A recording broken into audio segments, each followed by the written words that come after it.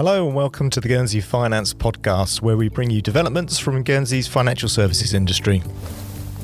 If you haven't listened to our previous podcasts already, you can do so on your preferred podcast platform or via the on-demand page at our website, weareguernsey.com. Huge welcome from me. My name's Paul Eaton and I'm the Commercial ILS Director at Horseshoe. I'm delighted to host this podcast on behalf of Guernsey Finance. And Guernsey Finance, for those of you that don't know, is the agency that promotes the island of Guernsey's specialist financial services in its respective chosen markets, and we use the brand We Are Guernsey.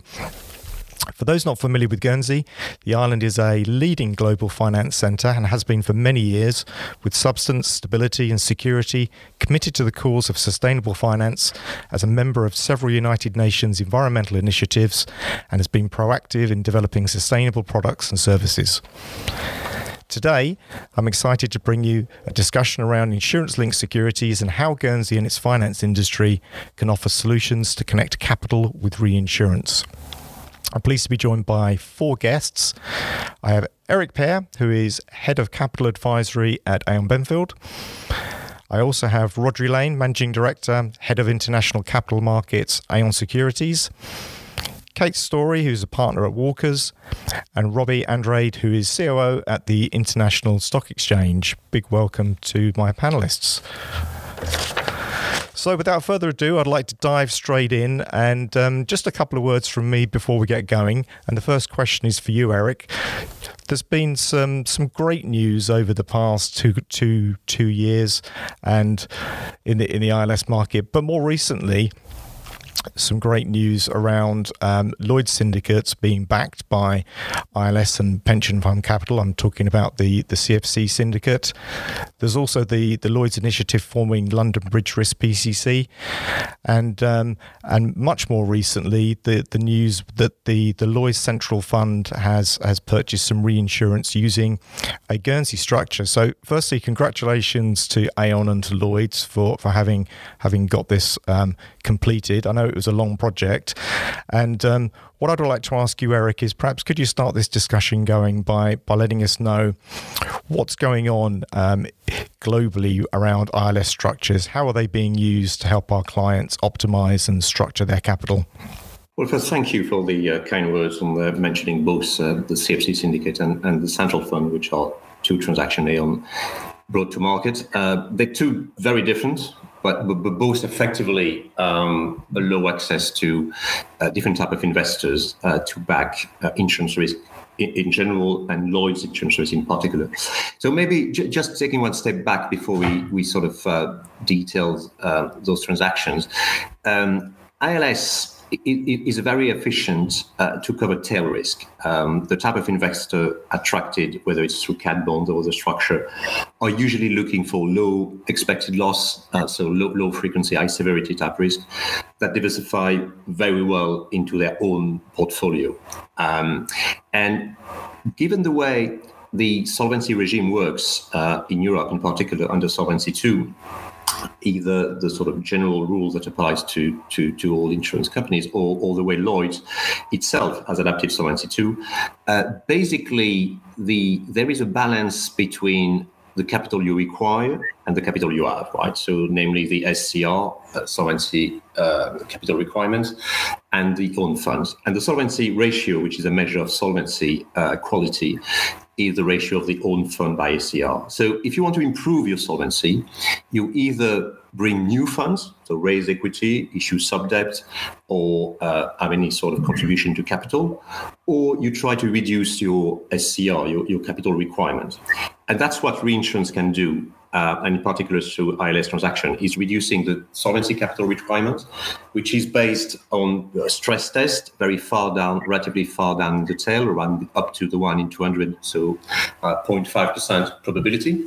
And that's really how this type of risk transfer to the ILS market can actually help the solvency optimization of clients. So if we look at the Lloyd's transaction, what's really interesting is that historically, Lloyd's has only played on the side of capital. They've constituted a a central fund, as it is called, which is a buffer of capital to cover potential failure of individual syndicates. And this is this central fund that allows Lloyds to basically have the A+ S&P rating they have, and also which makes the attractiveness of the marketplace that every syndicate, however small it is, benefit from the rating of the whole corporation of Lloyds.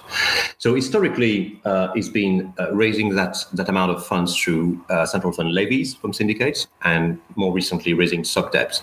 This is a groundbreaking transaction because Lloyds has now done something many other insurers or reinsurers have done before, which is manage a capital requirement through a tail protection via a reinsurance transaction. Part of that reinsurance transaction is channeled through the reinsurance market, but the bulk of it, about 2/3 of it, £450 million, is channeled through an investment bank, in that case JP Morgan, through an ICC in Guernsey called Constellation. So this is really using that efficiency of tail cover to beef up solvency. And it's been done in Guernsey. We'll probably come back to that because of the established and very efficient regulation we have locally. Thank you for that, Eric. Perhaps just one quick follow-up question before we move on. What did Lloyds look at a number of different domiciles when they were thinking about this transaction, or was it something particular about Guernsey that appealed? I mean, I'm interested that they picked an IC, an incorporated cell. Was that around Guernsey's offering? Well, I think when you do a groundbreaking transaction and you do something quite new and innovative, I mean, you can't really innovate off all fronts. And so having a recognized domicile where the bank, in particular, was very comfortable with and had already had experience of transaction in that environment, basically made everyone comfortable. So we could be quite innovative and creative on the structure itself, but there was no doubt that the regulatory environment would be solid. So that was really helpful. And that was really the main reason why we chose Guernsey. Fantastic. Thank you, Eric. I mean, just thinking more now, and perhaps Rodri, perhaps you could comment around this, thinking more around what's been happening in the international reinsurance and insurance market over the past 18 months. There's been a lot of activity, and we've read lots of commentary around rate hardening. We've obviously had COVID, and we've had the whole fallout from that, and potential insurance and reinsurance claims, startups, lots of restructuring. What's been happening from your viewpoint in the reinsurance market over the past 18 months? Yeah, great. Thanks, Paul. It's a good question. I mean, certainly I'll focus more on the ILS side of the equation, but it's been quite an interesting 18 months in the ILS space. I mean, to some degree, if you look a little bit further back beyond, the beginning of 2020, there's been further digestion in the market from losses that have, impacted the market from 2017 and beyond, sort of year to date. And they've all had sort of interesting, each of the losses and the events that have occurred have had interesting implications for the ILS market. And when I'm sort of speaking about the ILS market at the moment, I'm kind of generally speaking about sort of collateralized products like collateralized reinsurance and cat bonds, sidecars, and ILWs to some degree, as kind of the spectrum of ILS placements that exist in the market. And each one of these products, I'd say, has gone through quite a bit of a testing over the last 4 years, really, and again that has continued to bear out in the last 18 months, and particularly in 2020, with certain structures being impaired and continue to be impaired, and certain collateral being tied up and held, and ultimately released or paid to cedents over time. And so each one of these products, I think, as Eric somewhat alluded to, has a certain place in kind of the capital stack. And if you're talking about cat bonds in particular, generally they're a bit lower risk profile, and where sidecars, collateralized proportional products, are sort of up and down the sort of the risk profile of any given cedent. So investors in the ILS space certainly have been experiencing, and a lot of the investors offer diverse investments across those kind of four products. And so there's been, as I sort of touched on, a bit of digestion of the preceding years. I think probably the biggest interesting, the most interesting thing, and the kind of the easiest to point to in the ILS space is how the cat bond market has kind of, as a bellwether for the rest of collateralized products, has kind of responded in the last 18 months. I mean, you alluded to COVID as being a dramatic market implication, and certainly as a financial instrument, as a tradable and financial instrument, the cat bond product is certainly something that's easy to look at and probably the most visible from all the ILS reinsurance products that are out in the market. And so, I mean, just looking at 2020, we had a record cat bond issuance year, circa $11 billion for the property cat bond space, despite a massive sort of hiccup in the financial markets following, roughly this time last year and early in the second quarter of 2020. And I think what's kind of interesting is that the cat bond space and the ILS space more broadly has been resilient during that financial market turmoil. I mean, one of the key tenets of the ILS space is that it's a diversifier for large pools of capital to their traditional equity and fixed income and other sort of real estate investment products. And this is a diversifying asset class. And the fact that the asset class was resilient and held its value generally relative to those other asset classes has been very positive for the space.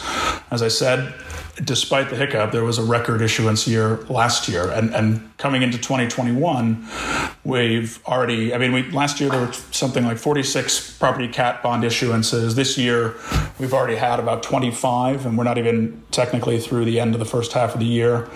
And we're, almost up to $7.5 billion of issuance, 7.3 roughly at this time so far. And again, speaking about bonds specifically as a bellwether, an indicator of the broader market, we continue to see limits. The average issuance size last year was, under $250 million, and that's, we're about 20% higher for the average issuance size this year, and pricing continues to tighten. So I think all of that really is indicative of, there's an environment of significant demand for ILS capacity from cedents or sponsors. And that demand is being met by, healthy amounts of capital from the ILS investors that having survived or having, prove their worth, I guess, for lack of a better term, having demonstrated their value, I guess is a better way to say it, in the last 18 months, they have capital to deploy, and it's been, successful for both sides of the coin. Thanks, Roger. I mean, what I'm taking from that is that there's a real maturity in the ILS asset class developing now, and it's been around, obviously, been with us for more than a decade. But the way it's being used in conjunction with traditional reinsurance really is showing that maturity. And Eric, coming back to you, thinking about how ILS structures are put together, and given that there is choice globally now around the world, different places around the world where you can use to structure your ILS transaction, when you're talking to clients and considering how best to structure their transactions, how important is the flexibility of the regulations and the reputation of the domicile that you're considering? Well, it's obviously seriously key, right? I mean, I'll start by the reputation. I mean, you want a place where you get certainty of the rules you are going to apply, and you want sort of clean environment. And of course, in Guernsey provide that, and Bermuda provide that, and all the places do. The flexibility then becomes the next question, right? And speed of response, if you go a little bit outside of the box, and also speed in general of processing the whole application, because usually when we get to the creation of the vehicle, there's been already a lot of work done on the structure and the intention of the party and so on. So you want that phase to be as easy and predictable as possible. Now, of course, I mean, Guernsey has an history of efficiency and sort of proven track record. There's quite a few companies operating there and providing the services. Obviously, in the case of Lloyd's, I mentioned before, we used White Rock, which is all in-house sort of entity. But of course, as you know personally, there are many very respectable ones as well. And they are, for the clients, a very important channel to sort of explain what's going to be needed, what the regulator will want, what the process will be through that. So it's a key element. You mentioned briefly London Bridge and the initiative of the domestic UK ILS market. It's going to be very interesting to see how that develops, because the PRA is a regulator behind that. Historically, they've not been yet as nimble as what we've seen in Bermuda or Guernsey. So it really remains to be seen whether London catch up on this as well, because the solidity is there in the three domiciles. If you just pick these three, Guernsey, Bermuda, London. But currently, I have to say, two of them, Guernsey and Bermuda in particular, have proved to be more reactive and nimble. And for the client, this is important, because the last thing you want is, when you get to that phase of the transaction, to not be able to predict whether you'll have an answer in a couple of days or weeks, or whether the thing may drag on. Great points, Eric. Thank you. Yes, and I can see absolutely speed of being able to execute is of paramount importance. And I suppose just thinking more about Guernsey, and perhaps one for Kate, I think it's fair to say that Guernsey has got a number of features within its regulatory toolkit that offer advantages to ILS structures. I wonder perhaps if you could just run us through some of the differentiators that clients might think about. Yeah, so it was really nice to hear Eric talk about how Guernsey is a well-respected jurisdiction and its experience in insurance management, which is one of the reasons why it attracted the Lloyd's Central Fund deal, which it was great to have been domiciled in Guernsey. But there's also a number of flexibilities in its regime that Guernsey has over more advantageous flexibilities than alternative ILS jurisdictions like Bermuda. And I'll just talk about some of those additional flexibilities that Guernsey does have. So first of all, there's greater flexibility on collateral, what collateral can be used to support ILS transactions. So ILS transactions can be 100% collateralised by contingent capital in Guernsey, including reinsurance, letter of credit, partly paid share capital, and other forms of contingent capital that are approved by the Guernsey regulator. Alternatively, the capital can be fully paid in the usual way, or there can be a combination of paid in and contingent capital. So that's a really good flexibility there, which isn't often appreciated. There's no risk-based regulatory capital requirement at all for Guernsey special purpose insurers. That the SPI must simply be fully funded or collateralised at all times. There's also flexibility on being able to provide for clawback of distributions made to investors, and also to require top-up of the collateral by investors if it's contractually provided for in the arrangements. Again, that's a distinction from other jurisdictions. There are no prescriptive requirements on the investments that can be made by the special purpose insurer, provided that in practice the fully funded requirement can be met. And that was the reason why Guernsey was chosen to house a new SPI structure for mortgage ILS.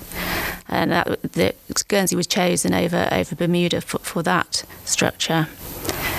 Guernsey was also the first jurisdiction to introduce a 30-day collateral rollover relief, whereby there's a 30-day grace period following renewal to comply with the fully funded requirement. And that's proved really useful in practice. It's possible for a Guernsey SPI collateralised reinsurer to get a dual licence to do both life and general business in different cells of the cell company. And again, that's not possible in alternative ILS jurisdictions. And there's a variety of structures capable of being licensed by the Guernsey regulator to do these ILS transactions, including protected cell companies, incorporated cell companies, limited partnership structures, and hybrid investment fund and insurance cell companies, whereby you have investment fund cells and special purpose insurer cells within the same cell company. And that provides the efficiencies of having everything within one structure and provides efficiencies of cash flows between the cells in the same structure. There's a fast-track licensing regime whereby sales can be licensed post-deal, provided the notification is made to the Guernsey regulator within 7 days post-deal. So there really is a very, very flexible regime here. It's a very straightforward, clear framework, which Eric alluded to. And as I say, really great flexibility on the collateral requirements and the investments that can be made of that collateral. And all in a very well-respected jurisdiction. Guernsey is EU and OECD whitelisted. And Guernsey's collateralised reinsurance regime facilitates capital relief for Solvency II cedents to the extent of the collateralisation. There's no need for the SPI to be rated. The collateralised reinsurance works for Solvency II cedents. So it really is all round a very beneficial and flexible regime. It's interesting, actually, Kate. I mean, obviously there are other domiciles around the world that are popular for ILS as well as Guernsey, and some of those domiciles have quite rigid frameworks in how they govern and how they regulate structures. And it does seem to me that Guernsey offers a much more pragmatic and open door type policy when clients want to talk about what they want to achieve. Is that your experience with the regulations here? Absolutely. The Guernsey regulator is really receptive to new ideas, new structures, and they've been really helpful with the hybrid structure, which was a new initiative that Guernsey came out with a few years ago now, and the fact that they will license limited partnerships to do insurance. So there's a range of structures that they will look at.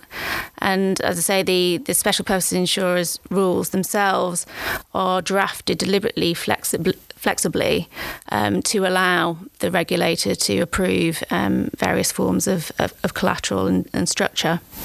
Robbie, turning to ties now and just thinking around investors, and I think certainly from my perspective and from commentary I've read in the press, there is a desire, of course, for liquidity in structures that are being invested in, or the ability to be able to have your transactions listed.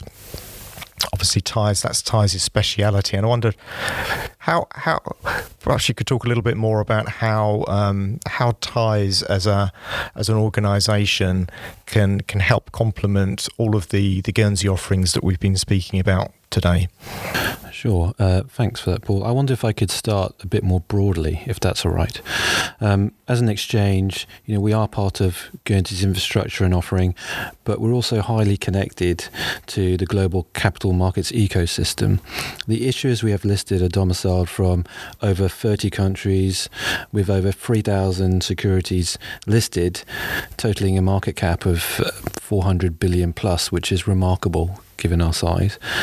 We're also a leading venue for high-yield bonds and other debt securities ranging from private equity, corporate bonds to complex securitization vehicles.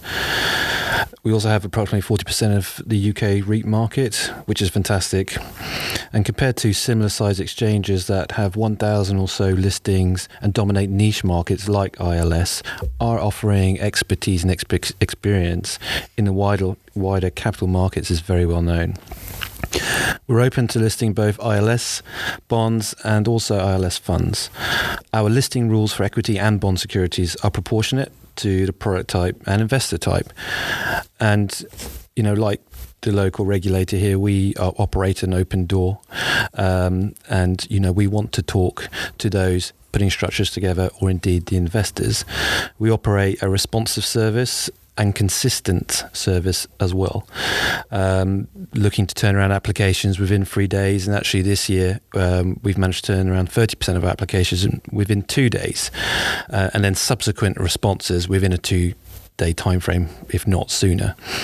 This is also complemented by the presence of a range of experienced listing members who can facilitate ILS listings on Ties. Our listing fees are competitive, and Tise has a number of international recognitions which enhance our credibility in the market, but also widen the potential investor base. These range from HMRC to the SEC, the Australian Securities Exchange, and the German regulator BaFin. Indeed, UCITS funds established in many of the leading EU fund domiciles can invest into Tise-listed securities as part of their listed allocation. Sustainability is also an increasingly important topic, and I'm delighted to say that Tise is not only a partner of the UN Sustainable Stock Exchange Initiative, but we also have a specific market segment, Tise Sustainable, to accommodate issuers who are undertaking environmental, social and sustainable activities. This complements what is being achieved locally for Guernsey insurers. Finally, location. Whilst Tise might not be a tried and tested route for ILS, a lot of deals and structuring are arranged in Guernsey, and Tise is the local exchange. Guernsey and the other Crown dependencies are very well regulated and maintain good relations for transparency with the EU and the UK. We are also a regulated market based in the European time zone, but outside both the UK and the EU, making it an ideal conduit for accessing Europe whilst being free from EU directives and regulations, yet our own legislation and regulations are proportionate.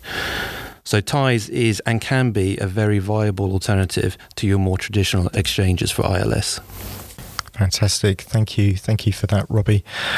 Just, I suppose, thinking more about other aspects that make domiciles attractive and things that investors are thinking about. And Roger, I'd like to flick back to you on this one, if I can.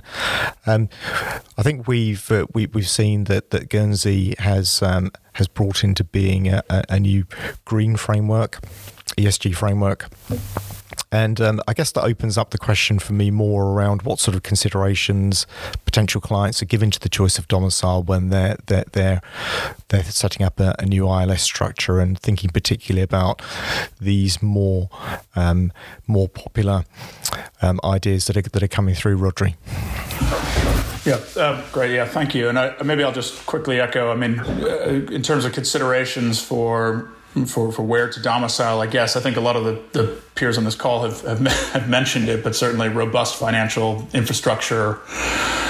I think Eric said it, but a recognized domicile certainly is critical when you're structuring a vehicle, whether it be a sort of a PCC to deploy capital or as a cedent or sponsor of looking to access capacity. Having that structure of and sort of ecosystem of reinsurance specialists, banking, financial institutions, legal counsel, and all the things that are helpful is critical. It was touched upon a few times already. Project timelines are critical, and ability to deploy, and as a regulator to rely upon the ecosystem that you've got in place is certainly critical for clients looking to establish an ILS framework. And that goes without saying with all the domiciles that are sort of around the globe, and there are more and more domiciles showing up. But again, Guernsey is certainly obviously a recognized domicile of choice. And I think the one thing that probably I think, Paul, what you're alluding to is quite interesting, and I imagine some of the team on this call have some comments on this. But it's certainly an elevated point right now, and it is the ESG component that is in the market. Certainly, the industry as a whole is an industry based around sort of resilience and rebuilding as an insurance and reinsurance business practice. That's what the design is. But as investors, in particular, are looking to demonstrate that they are investing responsibly and with ESG and green initiatives in the back of their mind, and certainly as part of their portfolio management process. I mean, that is a topic that is consistently coming up, where when I am involved, and when Aon Securities is involved in helping facilitate a placement of a bond, for example, or a sidecar, or securitized instrument to investors, is what is the underlying ESG compliance of the structure. and of the client in particular. From an investor's perspective, that's an interesting point for them, or a very interesting or heightened level of requirement for these investors to deploy capital. And I think, Guernsey certainly has been promoting its ability to have the ESG and the green stamp or the green sort of badge process, that there is a framework in place that allows for demonstrating an adherence to green initiatives is I think a differentiator for Guernsey as a jurisdiction, as a domicile, and again, I think it will continue to be so for the space, and certainly something that we'll advising clients and investors are aware of. And maybe I'll pause there, Paul. Yeah, thank you for that, Roger. And of course, Robbie had mentioned briefly about Ties Green, and we can go back to that if time allows. But I guess just thinking more around Guernsey and what really triggered the motivation for the Guernsey International Insurance Association to create the ESG framework. Kate, I know that you've had some involvement with this. Wondered if you might be able to perhaps just talk a little bit further about how this came to being and what it enables.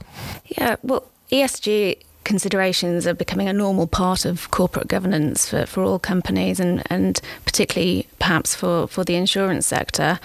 And the Guernsey International Insurance Association really wanted to take the lead in developing a sort of single framework for being able to build in and implement ESG considerations into insurance companies' activities.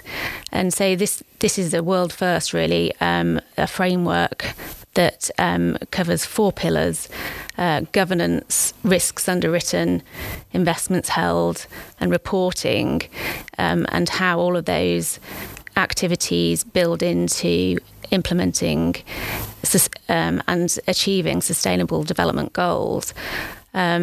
Because it has been said that a bar to progress on the ESG agenda is the lack of a single coherent framework that people can adhere to and report on. And so that's the idea behind this framework that Guernsey has developed for Guernsey insurers. And it's all based on the UN's Sustainable Development Goals and Sustainable Insurance Principles. And Guernsey insurers can choose to adopt the framework and self-certify that they comply with it, or they can go a step further and get a third-party accreditation, kite mark, to say that they are satisfying all of these UN-based principles. So, Guernsey really want to take the lead on this because it's just, as I say, part of it's become part of normal corporate governance, and just needs to be considered and implemented by insurance companies. Thanks, Kate. And certainly from my perspective, I'm seeing lots and lots of interest in that framework, which is great news, and good to see Guernsey leading the way in this area.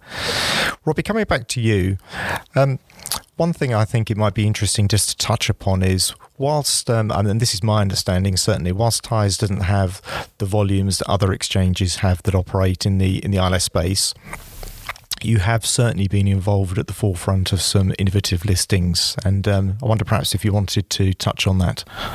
Thanks, Paul. The theme for the ILS event is innovation, and the exchange has certainly been home to some innovative ILS listings.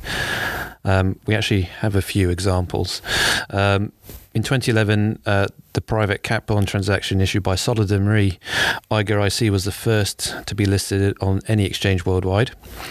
In 2014, our exchange listed a pioneering program in the form of a European insurance group, or the European insurance group FWAG Salam Free Limited. This unique deal transacted an Islamic bond and was the first securitization of Sharia compliance insurance policies. And in 2018, Ties welcomed what is believed to be the first listing on a regulated exchange of notes digitized on a blockchain. Dom Re, a cell of Solidum Re Guernsey, issued notes on a private blockchain, the ILS blockchain, which replaced the traditional settlement system of the issuance of notes. But also continuing on the theme of of innovation and another innovative first. The very first humanitarian catastrophe bond covering pure volcanic eruption was completed using a Guernsey ILS structure, and Ties is currently preparing to welcome Replexus ICC Guernsey as a listing member in order to facilitate the listing of Dunant Re-IC. As you know, the $3 million privately placed issuance is sponsored by the Danish Red Cross and was brought to market by Replexus and Haldon Capital Markets. So those bonds were settled using Replexus' unique blockchain-based ILS platform. The catastrophe bond covers the risk of eruption of 10 volcanoes across the 3 continents, and the capital is set to be used to support humanitarian aid in the aftermath of an eruption. So the many firsts that have involved Ties is telling and demonstrates not just ours but Guernsey's credential in ILS. And with Replexus joining as a member of Ties, we hope that this is another first of many. Thanks, Robbie. That's great to hear. Well, look, we're almost out of time in this podcast, but I had just one final question that I thought that I'd let everybody give a quick response to. Lots of talk in our industry around innovation and efficiency, and as the amount of investments in ILS ramp up and the use complements the use of the traditional market, efficiency and innovation has become quite hot topics, buzzwords in the industry. So my question is, what do you think those innovations and efficiencies could be in our industry? What do you think might happen over the next couple of years? So, open question for any of my panelists to jump into. I think more use of parametric triggers. I think that's going to be the real developing theme over coming years. What about the use of blockchain? Obviously, we know that Solidum started off with some innovations in the blockchain area, and that was definitely a world first. Do you see blockchain becoming a more widely used tool as markets interact with each other? I think so. That's certainly the way things are heading. We're looking at fintech and innovation around that, and blockchain is a secure way of settling, and hopefully, as a result of what's happened in Guernsey with ILS blockchain, that it can add become a bit of a pace setter or a trendsetter for the future of settlement. Eric, Rodri, from your side, is there desire from your customers to improve processes or think more about how things can be innovated and structured? Yeah, I think certainly in a sort of a free-form answer, but I think the blockchain certainly offers an ability to what's been done in Guernsey so far is an ability to streamline processing and perhaps minimize the number of hands that need to be involved in a transaction, and certainly efficient use of collateral management and collateral release and collateral transfer, I think, is critical, which is captured in the smart contracts that are being promoted. To answer your question more generally about what I think innovative will be, this sort of goes back to what I was describing in my initial response, was around we've had a bit of maturation, I guess, in the market over the last several years, and that always kind of comes after tests or losses or loss events. And I think some of the stuff that Kate touched on around collateral management and collateral flexibility, I think is going to be an area to watch for a while. And it sounds like Guernsey, obviously, as Kate outlined, Guernsey has an ability to be more flexible with some of the collateral management, and that's interesting. And I think the collateral management that's required for the various ILS contracts that are being entered into in the domicile, and I think just how the events have unfolded over the last several years, I think that'll be an area to watch. And what I would add, maybe from a different perspective, is that I cannot really predict what sort of innovation we'll see. But one lesson from the Lloyd's transaction on the investor side was their willingness to understand a rather complex structure. Right? If you think about the chain of security at Lloyd's and the way the central fund works and all that thing, I mean, that this is miles away from a sort of simple, if you take the other extreme of the spectrum, say a sort of parametric-based cat bond, for instance, right? So the fact that we have now investors ready to and willing to invest time and effort to understand more bespoke needs and ask for facts and data on more specific issue, I see that as a very, very important and positive sign that we will be able to innovate and channel more bespoke and more sophisticated transaction to investors. Thanks, Eric. And I think that's about all we've got time for today. So listen, I'd just like to wrap this up very quickly. It's quite clear to me that the ILS market is continuing to evolve and mature, and that's fantastic for us in our industry.